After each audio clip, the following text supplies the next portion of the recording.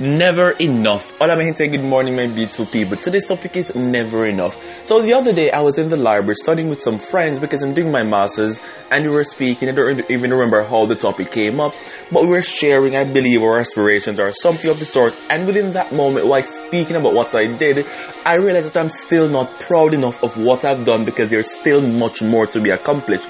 However, when I say I'm not proud enough, it is not that I am trying to be ungrateful to say, oh, I have nothing, but it only showed me that there is still so much more. And upon that realization, I was like, whoa, when will I ever stop? Because I want to achieve this. I want to be a writer. I want to be a chef. I still want to be a teacher.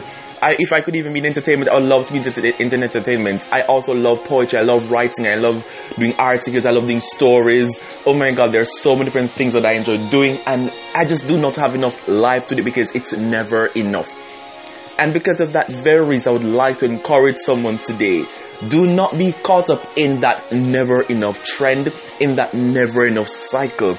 You should learn to be contented with what you have. And if you're not content with what you have, nothing's wrong with that. You could always work and achieve more. But never work and achieving and forgetting to live.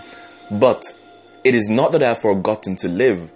Because surely I enjoy my time when I live with my friends and I live in the moment. But it is just a reminder to some of us and to myself as well, that upon that notion of it never being enough, we should be careful that we do not go out and push ourselves too much, that we forget to live this one life that we have to live. So today's message is, never enough? No. It should be enough, and there is enough. Enjoy your life, live your life, and that is all that I'm going to leave with you today. So have yourself a wonderful day. Thank you so much, and au revoir.